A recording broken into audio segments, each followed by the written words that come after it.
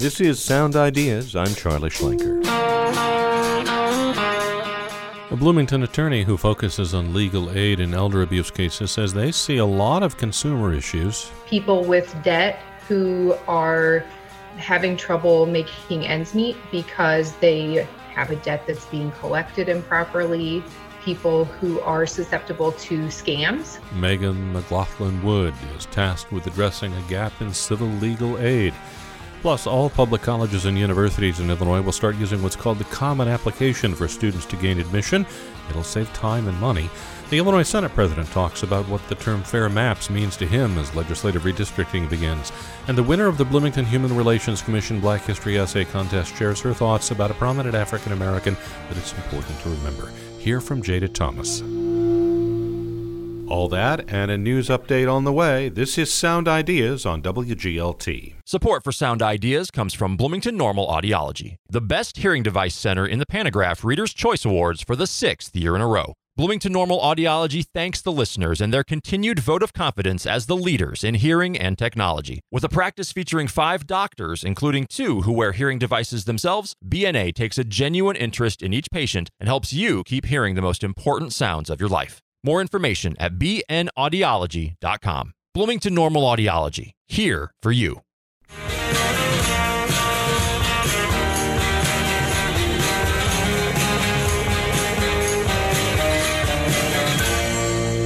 This is Sound Ideas. I'm Charlie Schlenker. Let's run down some of the day's top stories.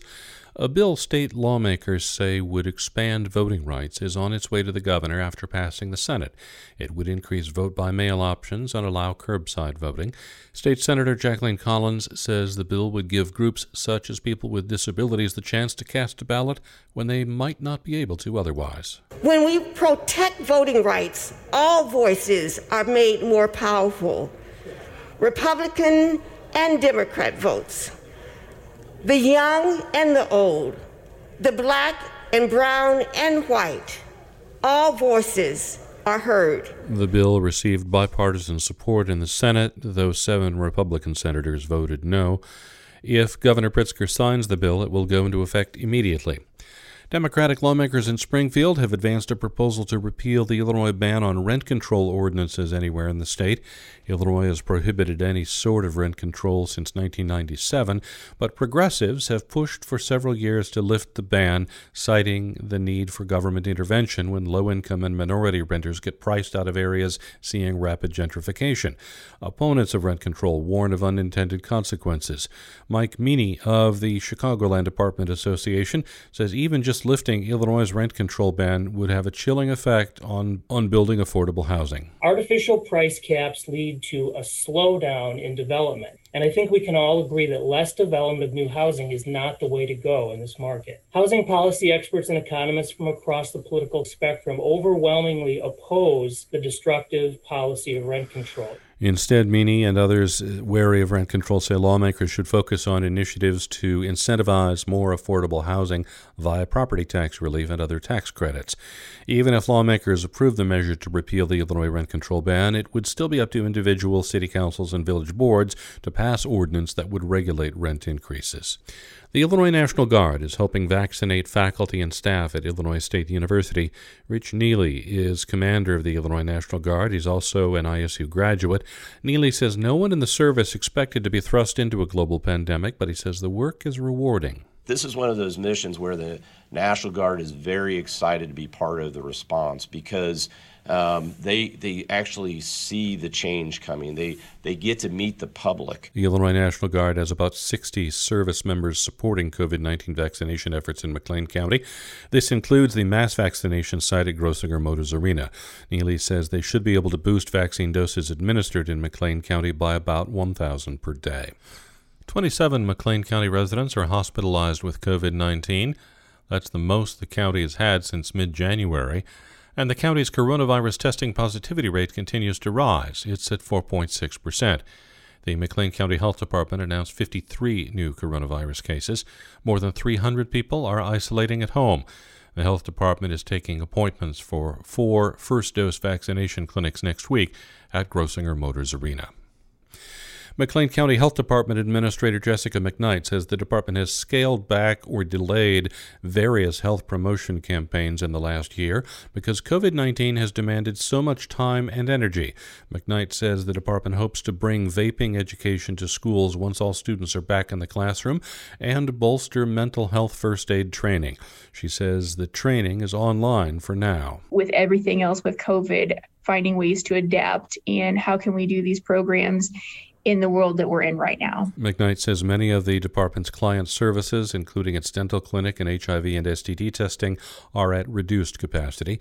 She says the Women, Infants, and Children, or WIC program, remains mostly virtual with curbside pickup.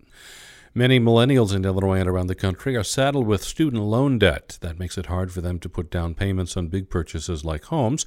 A new program called Smart Buy from the Illinois Housing Development Authority aims to help potential home buyers with student loan payments. In Illinois, about 17% of residents carry student loan debt. Mabel Guzman is a real estate agent and a member of the Chicago Association of Realtors.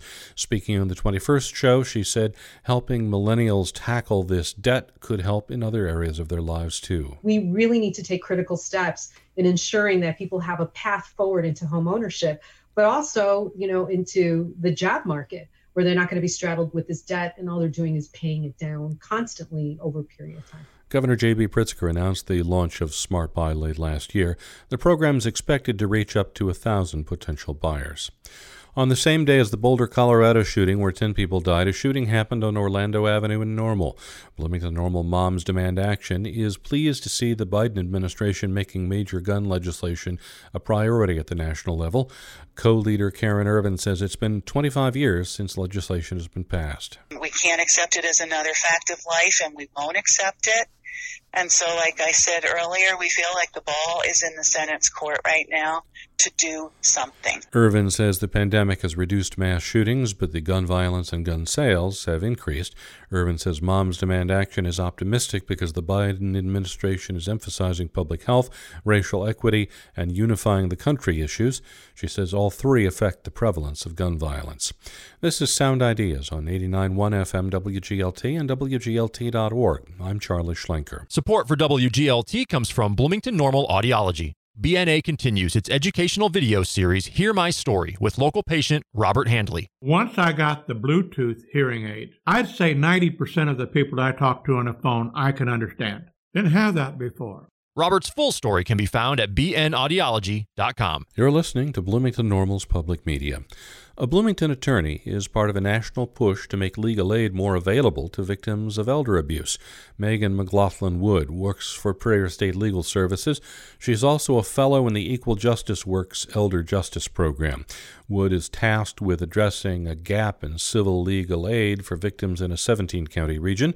In this conversation with Dana Vollmer, she says her work encompasses a lot of issues. We have seen a lot of consumer issues, people with debt who are having trouble making ends meet because they have a debt that's being collected improperly, people who are susceptible to scams. And so they are using their limited income or assets that they've saved for later in life on these sort of get-rich-quick scams or thinking that they're helping a family member in an emergency. We have seen physical abuse, emotional abuse, and a lot of financial exploitation cases. And those financial exploitation cases can take a lot of forms. Some are more subtle than others. The really obvious would be, a person acting as a caretaker, getting themselves added to a bank account and then draining the bank account. But the less obvious are things like, moving in with an older adult and providing care, but also taking advantage of them financially. Or, we've seen some things like transferring titles to the caregiver for a mobile home, things that are difficult for people to undo on their own, and they need an attorney. Have any of these problems kind of gotten worse amid the pandemic with people, not leaving their homes as much and not seeing family? Are these issues being identified as often? I don't think that we have enough information to know that things are worse during a pandemic, but the concern is always that domestic abuse gets worse when people are under stress, when people are under economic stress. And we know that people are sharing households because of the economic stress of the pandemic. And it feels like this situation is ripe for elder abuse issues. And the concern is that older adults that would typically have contact with the community through a senior center or adult day services or an in-home caregiver are not having that contact, that person who could make a report on their behalf or, let somebody know that they're concerned about what's going on in that home. 17 counties is a big area to cover. I'm curious if there's a difference in the problems in some of the more rural communities and the larger towns that you cover. I think so. The legal challenges are different. And then also I think the way of life is different for some people in rural areas. Some of the issues are the same. Older, adult children moving in and becoming a problem. That happens everywhere. But for folks that are very rural, it's a lot more difficult for them to access services. So a lot of them only have law enforcement as an intervention. They don't have social services that are close by that may help to address some of these problems. And so how do you kind of identify and connect with the people that are in need of these services? Typically, we have gotten most of these cases through referrals from the Ombudsman or Adult Protective Services offices. The people who are on the front lines are usually the ones that identify the issues and refer them to us. And then we're also doing some additional outreach that we had not done as much of before. And that includes just trying to distribute paper flyers and make this project accessible to people by phone. So for people that don't have access to tech, we want to reach them and give them a place to contact that doesn't require them to leave their home if that's not safe for them right now, or doesn't require them to go locate a computer. Typically, once we handle a case somewhere, then people in that community spread the word that this type of service exists. And then it is fairly common that we would get similar cases from a geographic area. What has the caseload been like so far for this project? I've found that we have not had as many cases as we thought we would have, but the cases we have worked on have been incredibly complex. So some of them have 3 or 4 legal issues that have stemmed from the abuse or exploitation that they've experienced. They may need an order of protection and also assistance with changing their housing, breaking a lease because of abuse. And then they may need some advocacy with law enforcement or with the prosecutor's office to enforce the protective order that they have. And then they may have some debt issues because part of the abuse was taking out credit cards in their name. We anticipated having more cases come in the door, but we also are hoping that with getting the word out about this project, we're just experiencing a delay of getting the information out there, and that cases will come once people start to find out that this service exists. That's Bloomington attorney Megan McGlothlin Wood speaking with Dana Vollmer. For more information, go to WGLT.org.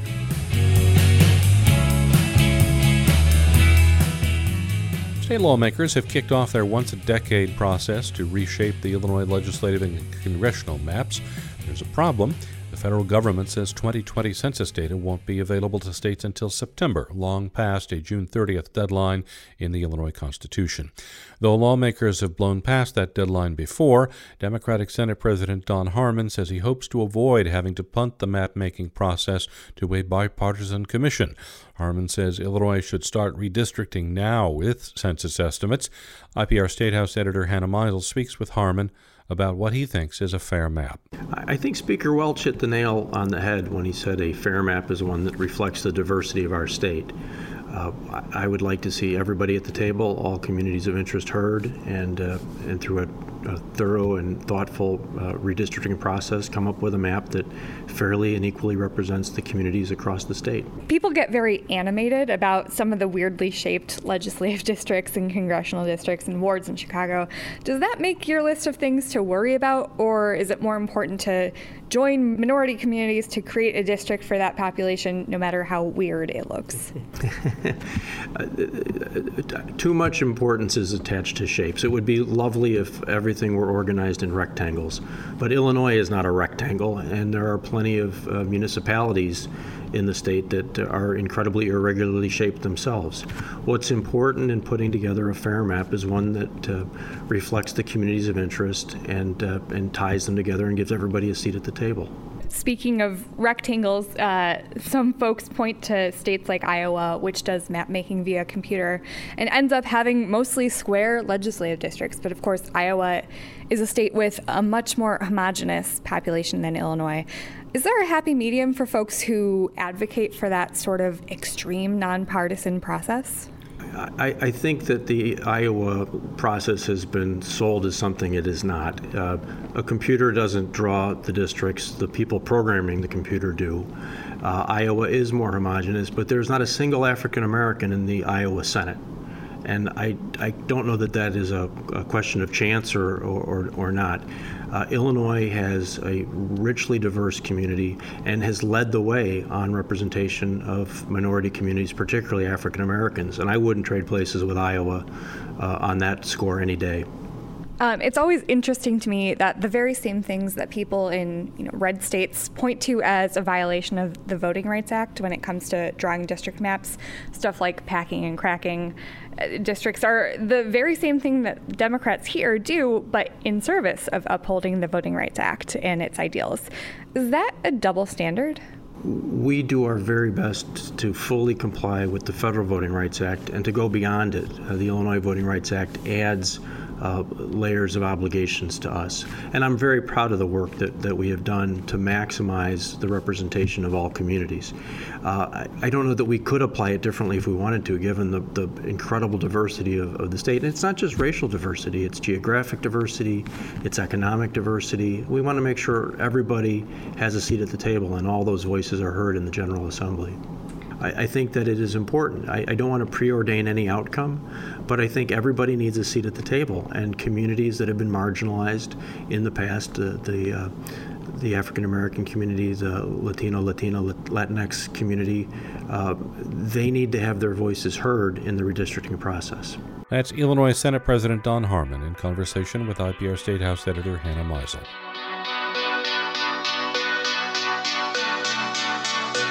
This is Sound Ideas. I'm Charlie Schlenker. Beginning this fall, all 12 of Illinois' public universities will begin using the Common App, a single online application used by hundreds of colleges and universities across the country. 3 public universities in Illinois already use that, in addition to 32 private institutions in the state. Governor J.B. Pritzker's proposed budget for FY 2022 includes $1 million to help universities cover the cost of using the Common App. Lee Gaines speaks with Deputy Governor for Education Jesse Ruiz about the switch and why the Pritzker administration is pushing this change now. It's happening now because Governor Pritzker has championed this in his last 2 budgets, providing support for our public universities to do this. There is some expense, but we think it's well worth it given the advantages it gives to all our students in Illinois. And so this is encouraging all of our public universities, and we'll become one of only 2 states in the nation to have all its public universities on the Common App, which just takes out so many expense barriers and logistical barriers, makes it simpler for students to afford themselves all the great options that exist in Illinois. And so we're happy that this is happening and finally getting everybody on the Common App. What's the benefit of the Common App to students and their families? It removes some expense in the application process itself and takes a lot of time. As somebody who's got a college junior, I remember a few years back and all the various different applications. It's a big, and although my son did the bulk of the work, it's a big commitment of family time as well.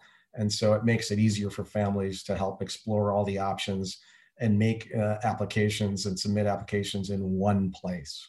Historically, there's been a concern about outmigration, students from Illinois going to colleges and universities in other states.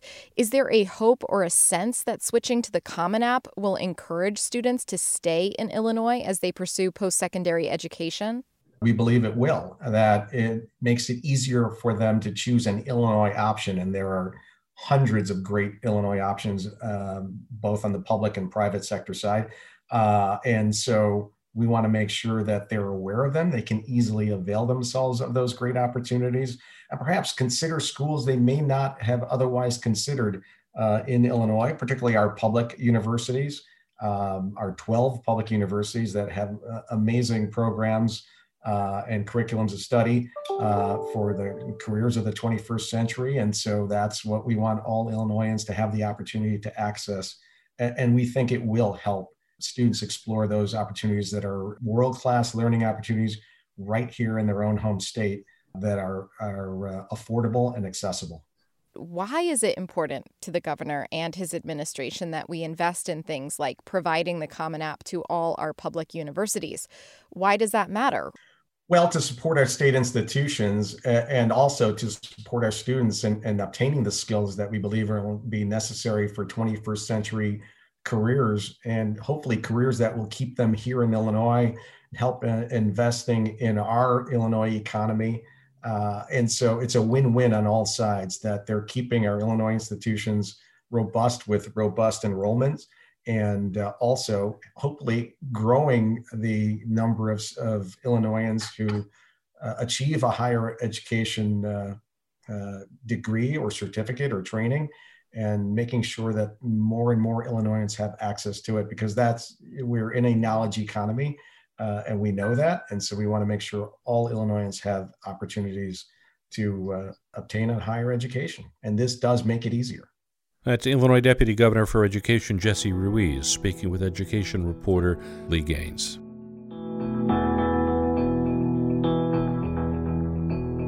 This is Sound Ideas. I'm Charlie Schlenker. Black history is an essential part of American history, not just during Black History Month, but all the time. WGLT, the City of Bloomington, and the Bloomington Human Relations Commission congratulate the 2021 Black History Essay Contest winners.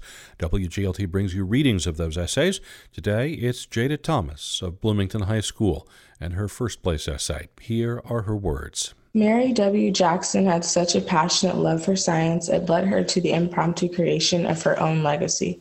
Jackson acquired a dual degree in math and science. The ambition that Jackson had and her determination led her to become NASA's first Black female engineer in 1958. Mary paved the way for other Black women who shared an interest in engineering to pursue a serious career, as she was one of the very few female engineers during her time. Jackson fought for the ability to progress further past management-level positions, not only creating a name for herself, but exhibiting that Black women should be put on a higher pedestal in the workplace. Pushing for more respect in a not only male-dominated profession, but also of white majority, her determination was rooted from something deeper than just a source of income. Pushing to raise the standards in the workplace and use her abilities to the fullest, the only way to grab everyone's attention and show them her talents was to put in the work. Jackson began her career in NASA in the West Area Computing Unit that was segregated. It is noted that Mary Jackson may have been the only Black female aeronautical engineer in this field in the 1950s. Jackson's successful move to integrate herself into the then segregated West Area Computing Unit impacted the workplace one step at a time. She proved that Black women could work in higher positions and produce the same amount of effort, if not more, than their white colleagues. Without her help pioneering integrated workplaces with higher offered positions to the Black population, Black men and women may have still been in the same predicament and fighting for their representation in higher level positions. Jackson has influenced my life, pushing me to break down barriers and to never doubt the level of my intelligence.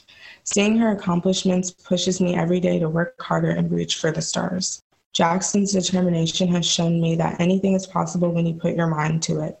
Being able to recognize one's intelligence is any individual's most powerful ability. Mary and her husband used their advantages to help recruit women into engineering, mathematician, and scientist positions. She worked hard to provide NASA with its next generation of females. In 1962, Mary and fellow engineers Katherine Johnson and Dorothy Vaughan helped to send the first American astronaut into orbit. Although they did not receive adequate recognition for their roles in this monumental moment for America, this was still a big win for the Black community. This public success story of Black women may have pushed other young Black girls to pursue their dreams and more rewarding careers. For young Black girls, seeing Black women in this time, especially in positive ways in mainstream media, is slim to none. So this success story may have helped to improve members within the Black communities and even outsiders looking into the communities to see Black women as more than just a statistic. Being able to, in some ways, be a part of something so big in America was a good feeling that we were moving in the right direction as a whole. Jaeda Thomas is a Bloomington High School student. She is the first place winner of the Black History Essay Contest sponsored by the City of Bloomington Human Relations Commission. Thanks for choosing Sound Ideas on WGLT, made possible in part by Bloomington Normal Audiology. I'm Charlie Schlenker. You can find Sound Ideas interviews and stories at WGLT.org. You can subscribe to Sound Ideas on Spotify, Apple Podcasts, Google Podcasts, or NPR One. We want to know what you think of Sound Ideas. Comment on our Facebook page, we're WGLT-FM, or follow us on Twitter. We're all at WGLT News. This is WGLT, Bloomington Normal's Public Media.